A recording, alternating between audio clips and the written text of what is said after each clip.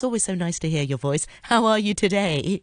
I'm well, thank you. I actually found that this morning it was a little bit cooler than it has been just momentarily. And that just made me feel a little bit less like an angry dragon that I have for months on end. So I'm in a good place, I think. I'm in Oh, a good good. space. I always love our weather checks because, when I come Yeah. into this, once I'm in the studio in the morning, I know that the temperature when I leave the house, and then afterwards it's like there's no windows here, so There's it's no good windows, to know yeah. it's good to know it's a bit more breezy out there. Well, hopefully not too breezy. It looks like the typhoon may be coming for us. Yeah, I know. Fingers Ooh. crossed that doesn't happen, Oh, but yeah, not ideal. yes. Not what we're talking about today. Obviously, we always talk about the weather. We never talk about what I'm talking about. But today we're going to talk about clocks. Oh, Clocks. very Yeah, nice. I love clocks and watches. So it's great that you picked this topic. But why did you pick this topic? I'm always fascinated. Without sounding very boring and very mum-dimensional, I find that as a parent, I love I that am mum watching dimensional. mum-dimensional. Yeah, I haven't copyrighted it. You Use it need to. freely. Yeah. But I do find that I spend so much of my day watching the clock that our lives are divided into these little segments and bigger segments of time all the time. I mean, I have timers at home that I use with my kids for like, Yes. okay, in 2 minutes, you can watch this for 2 minutes. In 5 minutes, you've got 10 minutes to tidy up, all that stuff. And I just find that constantly I'm relying on clocks to the point that actually this morning I was saying to my husband how I've started using like I lived in Hong Kong my whole life. I know where I'm going, but I start using Google Maps now when I drive just because I want to know how long things are going to take me because every minute seems so precious. Wait, so I use Google Maps to places I don't know how to get to, but you're saying you use Google Maps even for places you know. Even for places I know, because I'm like, how long is it going to take me to get there? Like, what am I working with? What's Am I your working with ETA? 13 minutes? Yeah, because I think if it's going to take me 20 minutes, then when I get there, I'll have 5 minutes where I can write an email before I do the thing that I've arrived at the destination for. It's just like minute to Wow. minute, and it's making me a little bit obsessive about time and clocks. And actually, the clocks in my home are all fast. Oh, Because I have a fear of being late. I have a fear of being on the back foot. So actually my clocks in my home are not accurate. They're all about quite fast, like probably like 11 minutes fast, some of them, you know. So I'm a bit weird about this sort of stuff, but it made me, but then at the same time, it's just that it's like it can also be quite a existential idea of time. And when you have young children, they always say like the days are short, the days are long, the years are short, right? that's right. And Yeah. it's that feeling of like, oh my gosh, is it already Wednesday again? I'm already chatting to you again. How's it been a week? What have I achieved? The point is, I thought it'd be nice to talk about it today, and I'm kind of interested in it. Firstly, starting with this idea of the measurement of time. So, who seriously thought about measuring time to begin with? And in modern times, of course, clocks underpin everything we do. As I mentioned, I wish I didn't have to live to a clock schedule so intensely. Although I will mention I don't have an alarm clock because my children wake up before the sun. I do not require an alarm clock. They are the alarm clock. They are the alarm clock. So the one thing I don't do is watch my clock first thing in the morning because I just know that if my child has woken me up, it is before 6 a.m. So I'm fine. But yes, we use them so much. And timekeeping is this infrastructure, this invisible structure that makes our modern infrastructure work. It forms a lot of things. It forms the foundation of even high-speed computers or GPS systems. There's a lot of reasons that human beings have likely lived by some version of a clock for a very long time. The ancient Egyptians invented the first water clocks and sundials probably over 3,500 years ago. But before that, it's likely that people were tracking time with something, but we just don't have an archaeological record of it. For example, they could have just stuck a stick in some dirt to create a sort of very primitive sundial with shadows, or have no device at all. They just look at the position of the sun in the sky. But there's no reason that people wouldn't have been tracking time a long time ago. And so it's quite a hard idea to get a grip with when they first started doing it, but we'd probably assume that people did it. The oldest sundial we have on record came from Egypt, and it was made around 1500 BCE, and it consisted of an upright stick and a rough semicircular base divided into 12 pie-shaped sections. And the shadow of the stick would give an approximate hour of the day. Okay, so this is one thing. Another way of doing it was putting a stick and the length of the shadow, so not the movement of the shadow, but how far the shadow stretched, which would suggest how far the sun had moved in the sky. So it's quite an interesting idea. Now, if you accomplish this step, if you'd mastered the concept of a sundial, on the next thing is fine-tuning this to be able to adapt it for different months, because of course, as we know, in summer the days are longer for the most part, if where we live in the equator, and for the winter, the days are shorter. Now, of course, during the night, this is a bit different. Once upon a time before the lights of modern cities, you could see the stars, and that's probably how people would have tracked time at night. If you woke up in the middle of the night, you'd be like, I was up all night. Yeah, I was up all night breastfeeding my baby between the big star being a little bit over there and the big star being a little bit over there, So it's quite interesting in that way. For measuring discrete units of time, so smaller units of time, a lot of people used water clocks. So these were vessels that either had holes for the water to fall out at a constant rate, or they were filled from another vessel, and then they had markings. Water clocks. I've never heard of that. I've heard of sundial before, but never water clocks before. Wow. Oh, they're quite amazing, actually. The oldest surviving water clocks were found in Egypt and Babylon, and these date to around 1500 BCE. They're very ancient. And in China, historical records claim that water clocks were invented by the Yellow Emperor, or Huangdi, kind of half historical, half mythical figure.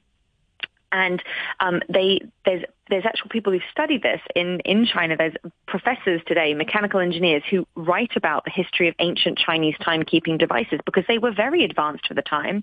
And some of these Chinese water clocks were probably kind of outflow devices. So these were known as luke. I'm saying that wrong, I'm sure. And the unit Ke divided the day into 100 equal segments from midnight to midnight. And over time, inventors made these clocks more sophisticated by equipping them with multiple water supply vessels or adjusting them to make sure that the rate of water flow was stable. I mean, it's fascinating. Whoa, it's quite really fascinating. Bit of architecture, really. Yeah, it's incredible, the degree of mechanical engineering required. So in the Tang Dynasty, which is the early 700 CE, monks developed a mechanical clock powered by a water wheel. And then in the Sung Dynasty, they developed on this design to create a 40-foot tall, which is a 12-meter tall mechanical clock powered by a water wheel that would work very similar to a lot of the mechanical clocks that were invented in Europe 200 years later. So it's absolutely amazing that this was how, that people were already thinking about this idea of keeping time, this ancient devotion to very complex, complicated things. I mean, if you ask someone today, an engineer today, okay, prodigies aside, could you guys just design a water clock, please? Go. It would take it would be very difficult. It wouldn't be an easy, with not using any modern, prototyping software or anything. It's absolutely incredible. So this is interesting, this idea again of why we have timekeeping and, the way that things work out in that way. Now, what's interesting is that having said that China has such an incredibly intricate history of designing timekeeping devices, apparently, and you've got to let me know this, Noreen, apparently it can be taboo to gift a Chinese person a clock. Oh, yes. Because in Cantonese, clocks is called zhong. So when you give something, it's song. So song zhong means it literally means going to somebody's funeral. Yes, I just read that. Yes, it means it's the same as saying attending attending a funeral. Yeah, of course it's a different writing style, but still it has the same sound as that, so it doesn't sound so good. Yeah, which is interesting because it's by giving them a clock, it was the implication the person is running out of time and you're waiting to attend their funeral. Yeah. A real faux pas, to be honest. Because I actually quite like clocks, and I've been given quite a few clocks over the years by family members as gifts and stuff like that. Oh, so yeah, I find me that too. Yeah, definitely. Yeah, but I can absolutely understand how it would be very, very misinterpreted, for sure. So, of course, one of the things about mechanical clocks is we think about the oldest clock that we have, the oldest mechanical working clock, dates back to around 1386. And there's a report of one, and this was in Salisbury in southern England, but apparently there's reports of a mechanical clock that was also working in Milan, Italy by 1335. But this old clock in Salisbury apparently is the oldest one of its type that's still working and running today. So there's something very interesting about like the fact that once you get this mechanism correct, bearing in mind all the hardware around it is working, it can be something that, it lasts a very, very long time. Now, the pendulum clock was invented in the 1600s. So it's a very interesting idea that we have this, that people worked on this concept of movement. And I think it blows my mind. If you've ever seen the inside of a watch, you know what I mean? Like you'll see them on like Swiss watch adverts and they take off the back of the watch and they're like precision. And it's like tick, tick, tick, tick, tick. And you see all the little cogs and dials. Blows my mind. Like I have no idea. Like my brain is not designed for that idea, So it's the idea that we have that clocks kind of have this universal usage for us, but also that they can be accurate for billions of years. So apparently this is like, clocks that don't run on mechanical means. We can talk about, I'm going to talk in a minute about atomic clocks. Have you heard about atomic clocks before? No, atomic clocks. No. Yeah. So atomic clocks, it's quite, I don't know, it sounds like a Mission Impossible kind of thing, the atomic clock. But an atomic clock gets its accuracy from a fountain-like atomic movement. Like atoms? Right. Yes. So looking literally at the movement of atoms. So it's so accurate that it will not gain or lose a second in the span of 100 million years. And this is, we have a specific atomic clock, the NIST-F1 cesium fountain clock. That's the name of a clock. Oh, yeah, that's the one. Yes. That's the one. It was created at the National Institute of Standards and Technology in Colorado, and it's supposed to be, it's so accurate. And that's the clock that's currently used for internet time. So if you think about it right now, I could look at my clock and say, I think my clock was, I'm not going to say the time on air because it will confuse your listeners, and you have a time there. So what would the time say for you right now in studio? So I'm looking at the one by the observatory, the one that RTHK, you know how it connects to the government. Mm-hmm. So it's, sort of across the board. It's 10, 23 and 35 seconds, 36 seconds. Right. So that exactly. So that clock, that's probably internet time. Okay. That's probably internet time. So that time is reliant on the NIST F1 cesium fountain clock. Yeah. Because I just want to say this to the listeners. Oh gosh, I wish I could maybe make a video. I'm sure years ago Tim Littlechild, our colleague, made a video of this. I've got it somewhere.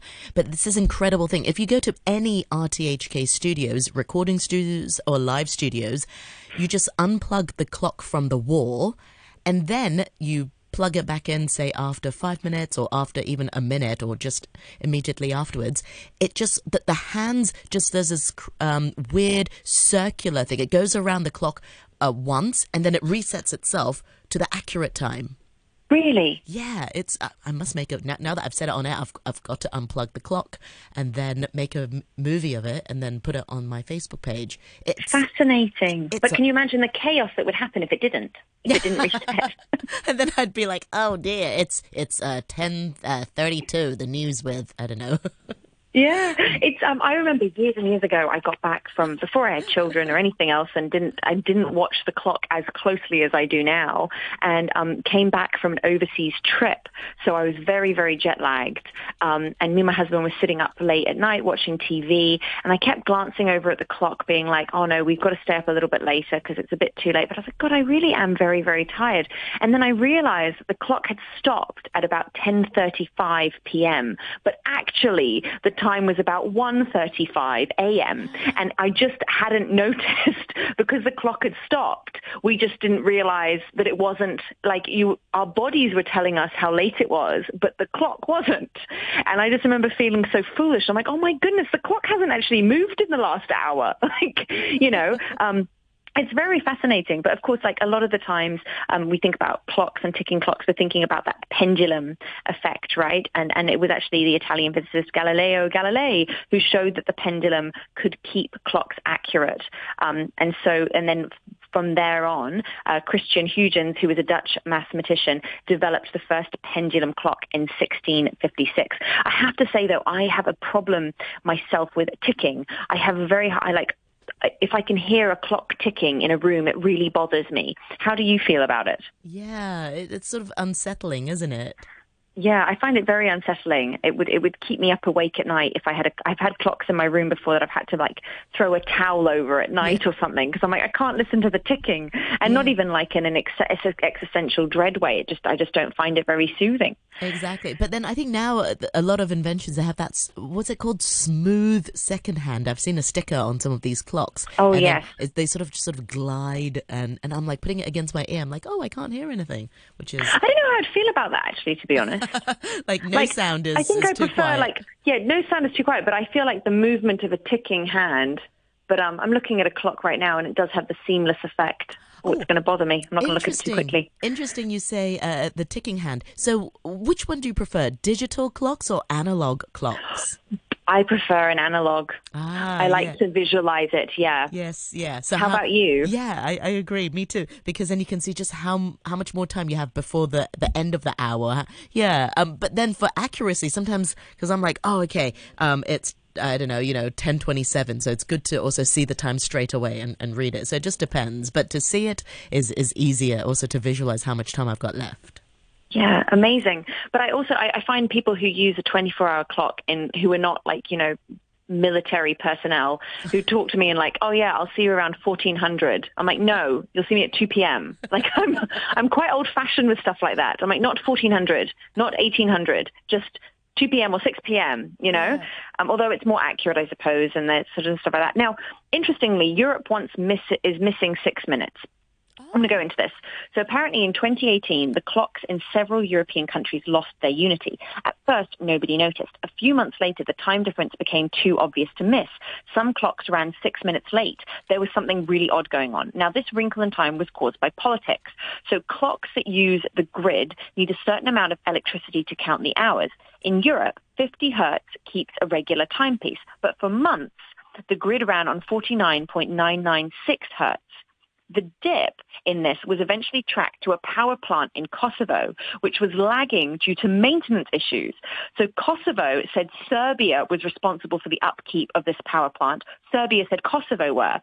So on paper, Serbia was it was a very political situation. Now, thanks to this weakened grid, every clock on mains power fell behind. And this included heaters, microwaves, alarm clocks, ovens, because, of course, sometimes when you go somewhere, it's the oven that has the time on it, right? It's never accurate. The microwave time in my home has never been accurate. But the clocks that updated themselves with the internet or had batteries kept the correct hour, but it's the ones that were reliant on the power grid. And so at the end of the day, the plant was restored and 25 countries returned to the right time, but not before there was 6 missing minutes across a lot of Europe. Isn't that so interesting? It's like a movie. Whoa, yeah. That's kind of freaky as well. Where does the time go? Where does the time go? Exactly. What happened in that 6 minutes? Someone's going to write a film about it, I'm sure. I have a few quotes to finish on today. Yes, sure. Go for it. Sam Levinson said, "Don't watch the clock. Do what it does. Keep going." The author Paulo Coelho said, "Nothing in the world is ever completely wrong. Even a stopped clock is right twice a day." And I thought that's a nice way of looking at things. And H.G. Wells, the incredible sci-fi writer, said, "We must not allow the clock and the calendar to blind us to the fact that each moment in life is a miracle and mystery." Yeah, wow. Deep, philosophical. Deep.